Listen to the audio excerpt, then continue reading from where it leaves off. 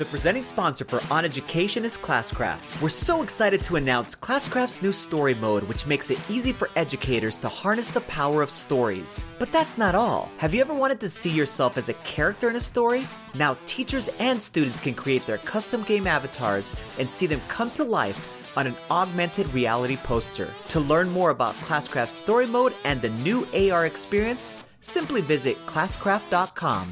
I guess a lot of people talk about us preparing kids for jobs that don't exist, but haven't we always done that? Are there? Yeah. So there's always these jobs that are not going to exist.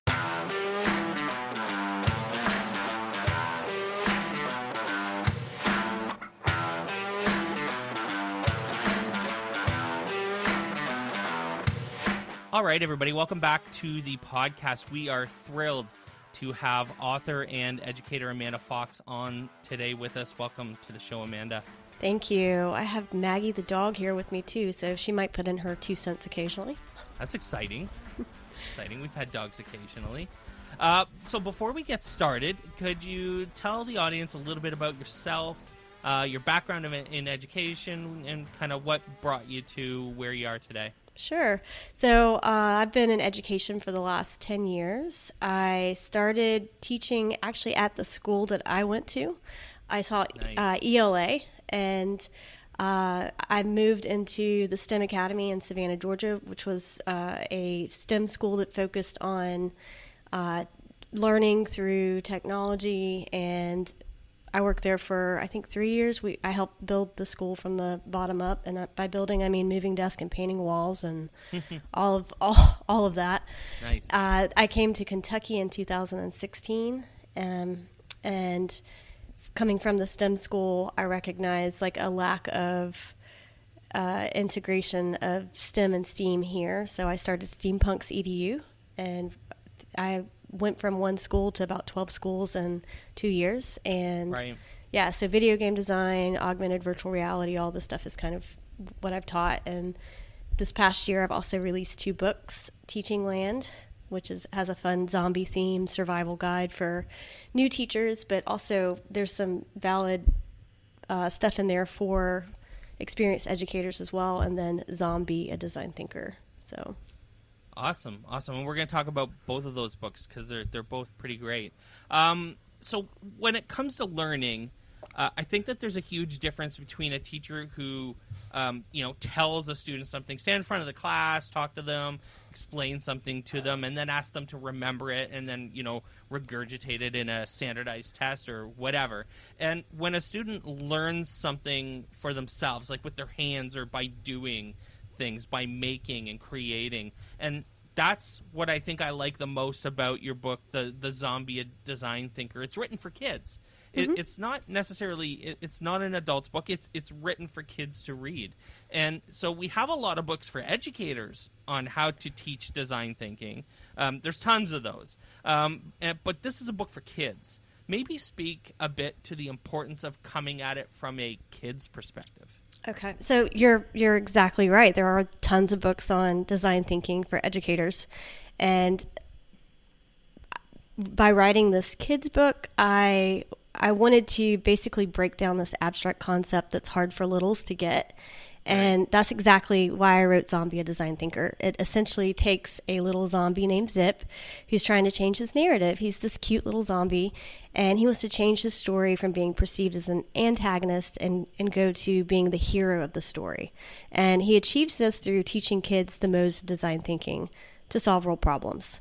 So in the book, there's this empathy machine that's created, and I wrote the book in a way that scaffolds teachers, not just teachers, but students, to stop and think about a problem and basically go through the modes. And once a mode is introduced, they're prompted to hand it over to Zip's empathy machine. And in turn, he becomes less and less green, and as they become design thinking superheroes, he becomes human. So nice. There's some irony there that a little zombie has his humanity restored through teaching human-centered design, when, in fact, at the beginning of the story, he's not. So, right. But this lovable little character comes along and it kind of teaches empathy, which is a really hard concept for littles to get. Yeah, absolutely. So I mean, you and I both talk a lot about the future of kids. I notice it's a trend in the things that you write and talk about, and I do it all the time too. In a lot of my talks, I talk about like space and space travel and how like our kids are going to be like, we're teaching the generation of students that might live on Mars. Like we're literally right in that wheelhouse right now. And I talk about in one of my other sessions I talk about like we created all of these problems for kids like that are going to now have to deal with like there being no clean water and lack of oil and all of this other stuff. We did that to them and the environment and everything, and they're going to be the ones solving all of these problems that we and the generations before us have created. And you talk to kids all the time. I've seen you tweet about doing video sessions with classrooms and stuff like that, which is really, really cool. And I'm curious how you frame their future to them, especially in the context of how important it is for them to become the problem solvers we need them to become, because, you know, this world isn't, you know, in the best shape that it's ever been right now. So I guess a lot of people talk about us preparing kids for jobs that don't exist, but Sure, haven't we always done that? Are there? Yeah. So there's always these jobs that are not going to exist. I don't think we need to be preparing them for any specific job.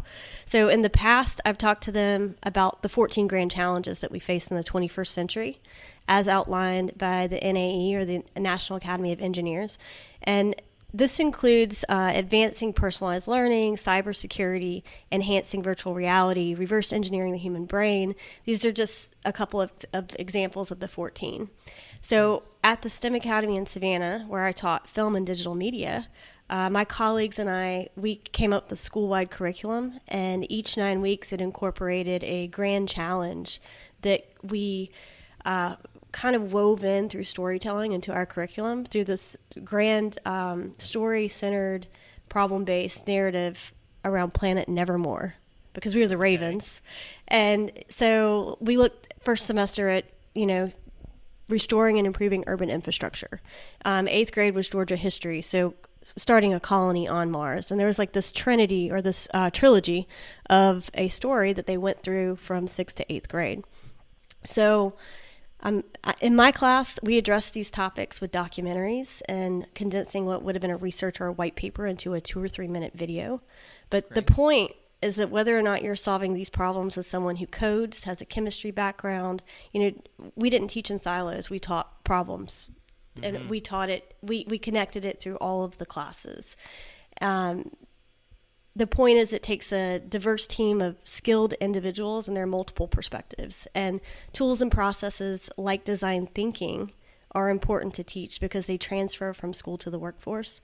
So no matter what they decide to do in life or what problems they're solving, design thinking and the essential skills that come with that, being able to communicate, collaborate, and think critically, are what I focus on. Those. Awesome. I think the key is to not, like, we don't want to scare them, right? Like, I talk to kids about the future all the time, too. And I mean, you have kids, and I have kids, and we don't want to scare them. You don't want to terrify these kids. You don't want them to be like, oh my God, what did you get me into? Literally.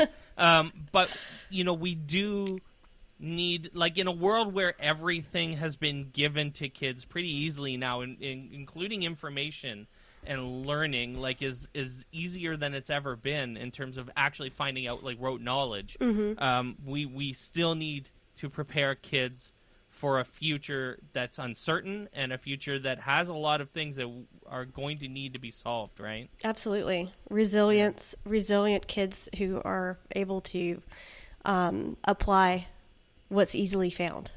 So. Right. Exactly.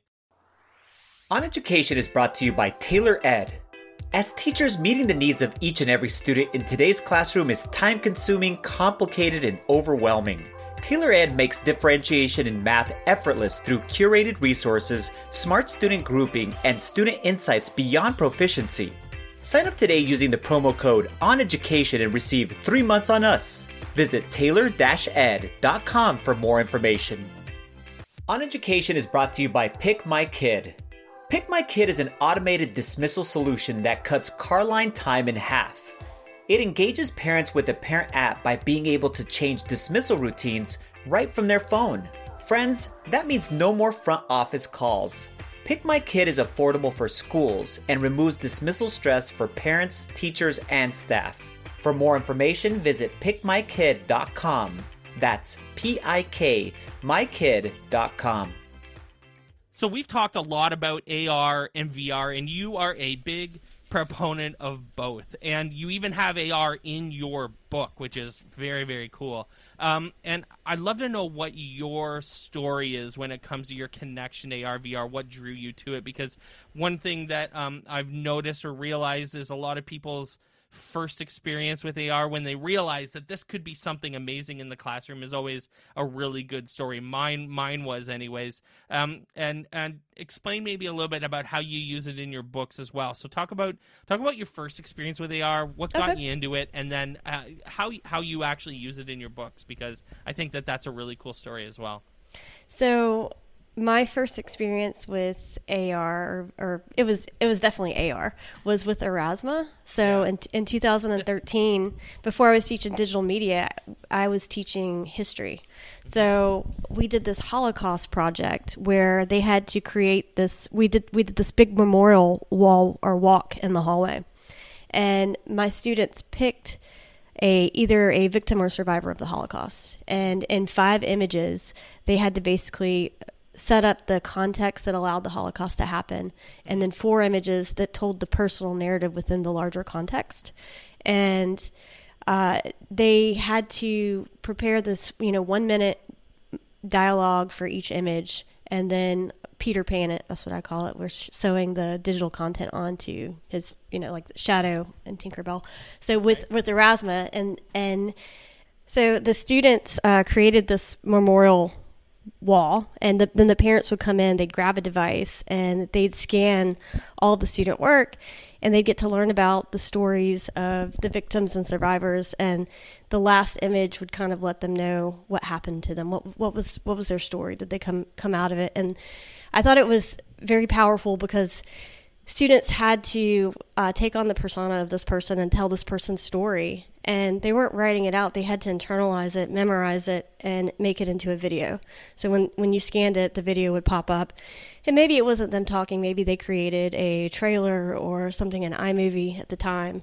And for me, it was just like, wow, like I can unlock any digital content and attach any kind of digital content to physical, pieces of paper. Yeah. Or so for me, that was, it's not like a, oh, wow moment, but it was the beginning. It was the introduction. And when I moved to Kentucky, I kept exploring it like a little further. I was trying to figure out how to get AR and VR integrated easily for teachers. Like how do we, unlock this and disseminate it everywhere? And CoSpaces did that for me. So I know I was looking at a program called Wonder, and it was I didn't really understand how we were going to use that. And then I was like, man, it would be great if we could do this, and then CoSpaces popped up. I was like, oh my God, that's exactly what I was looking for. That's what I wanted. Yeah. Yeah. So and then from there, just the Oculus Go and the virtual reality podcasts, like Metaverse, just has kind of been one of my focuses has been AR and VR in education. I've keynoted on it like all over the world.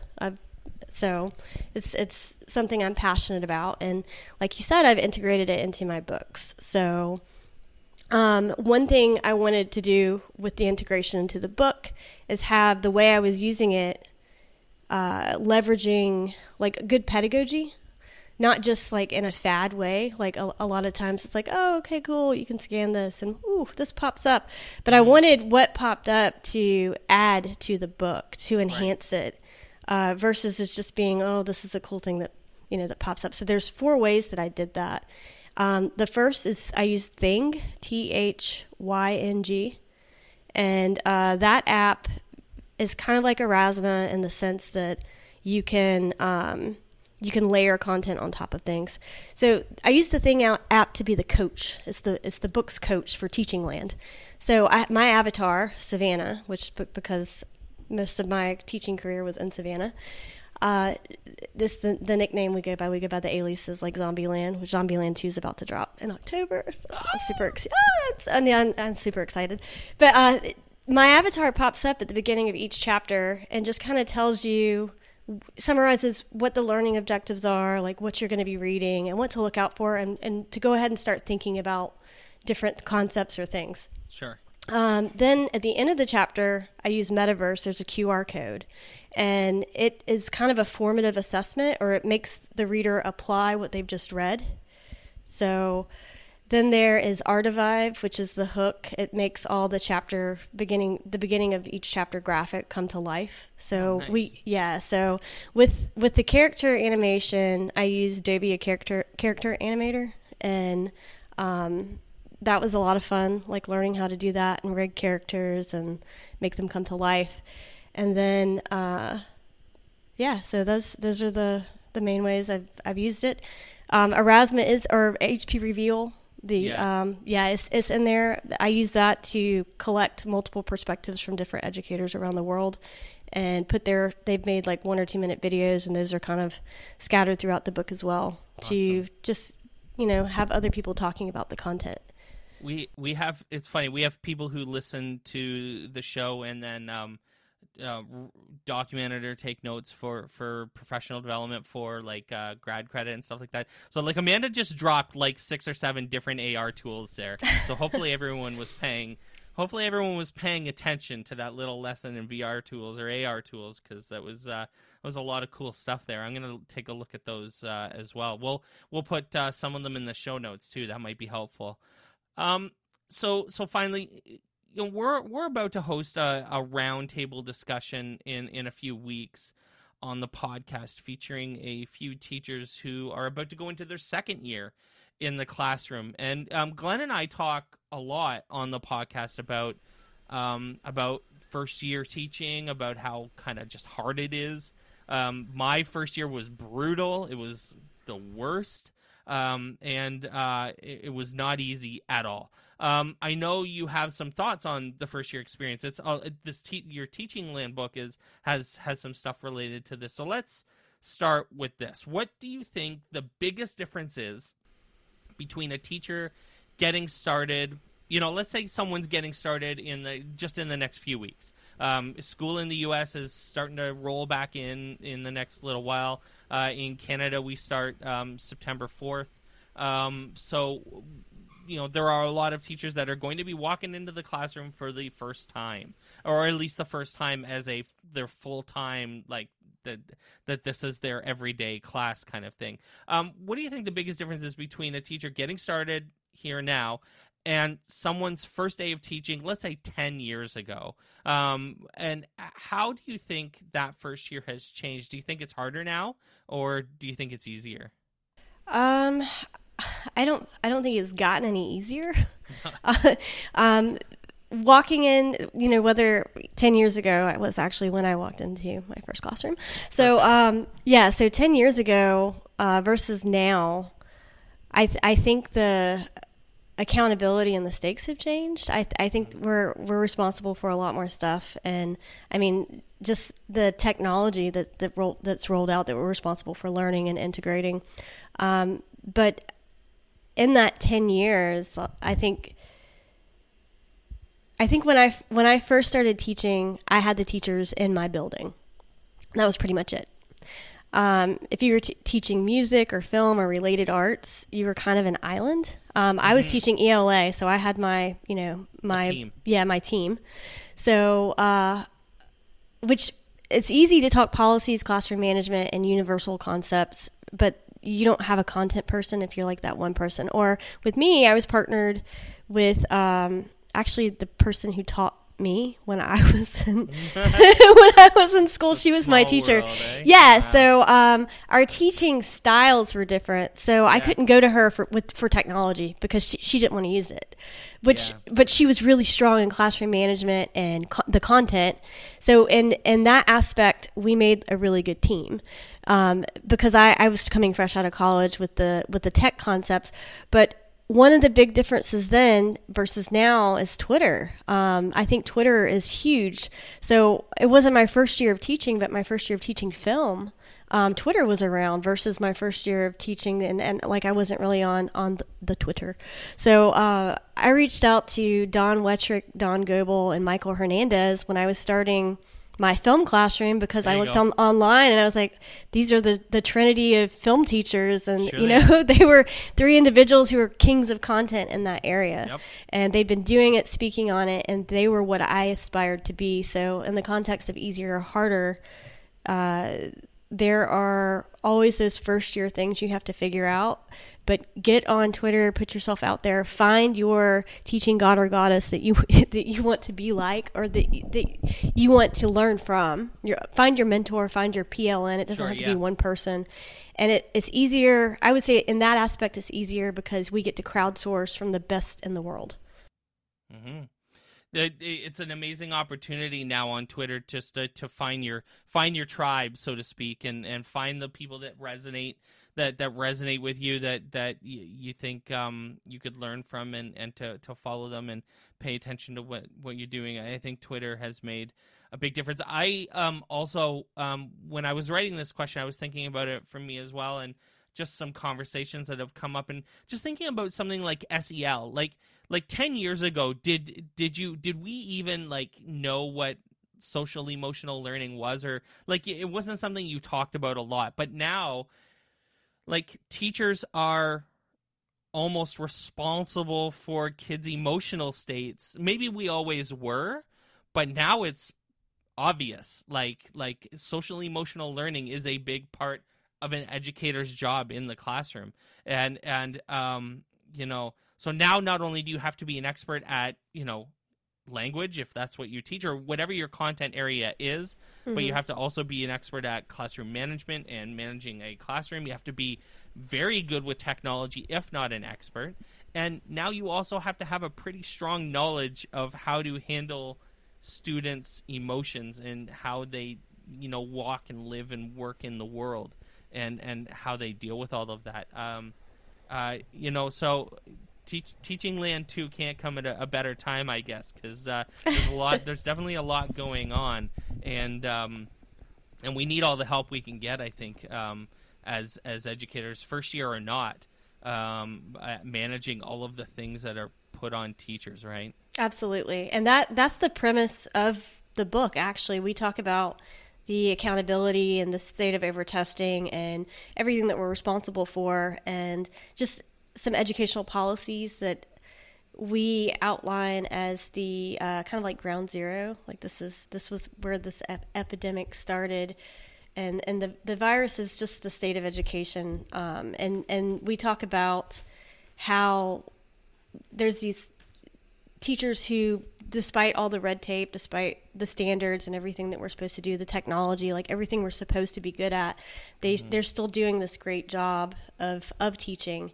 And we have some of their stories in the book. So the best thing I think that we can do is look at those who are doing it well and ask them how the heck they do that every day.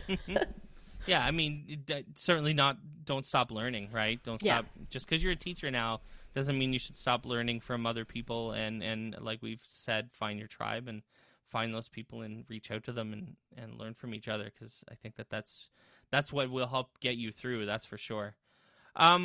So Amanda, tell the folks out there, you've already dropped a bit of a hint on the book, so tell them what's going on in your life. How can people meet you or connect with you out there? So I am at Amanda Fox STEM on Twitter. I'm Amanda Fox Populi on Instagram. We've got a Teaching Land Facebook page. The website is teachinglandthebook.com. You can find out all the information about the book. We have a bunch of free resources. I'm always posting all the resources from the book. I just posted a big feed on how to reach students in terms of out beyond the classroom, or just, figuring out who they are and building those relationships the first days of school. So Awesome. All right, and we're going to put a bunch of resources, a bunch of ways for you to connect with Amanda in the show notes. Amanda Fox, thanks so much for joining us. Thank you. Thanks for listening to On Education. My name is Glenn Irvin. My co-host is Mike Washburn. On Education is part of the Education Podcast Network. You can listen to this show and many others by great educators like Jennifer Gonzalez, Matt Miller, and many more by visiting edupodcastnetwork.com. Want to get in touch with us? Check out our website at oneducationpodcast.com. You can tweet us at oneducationpod.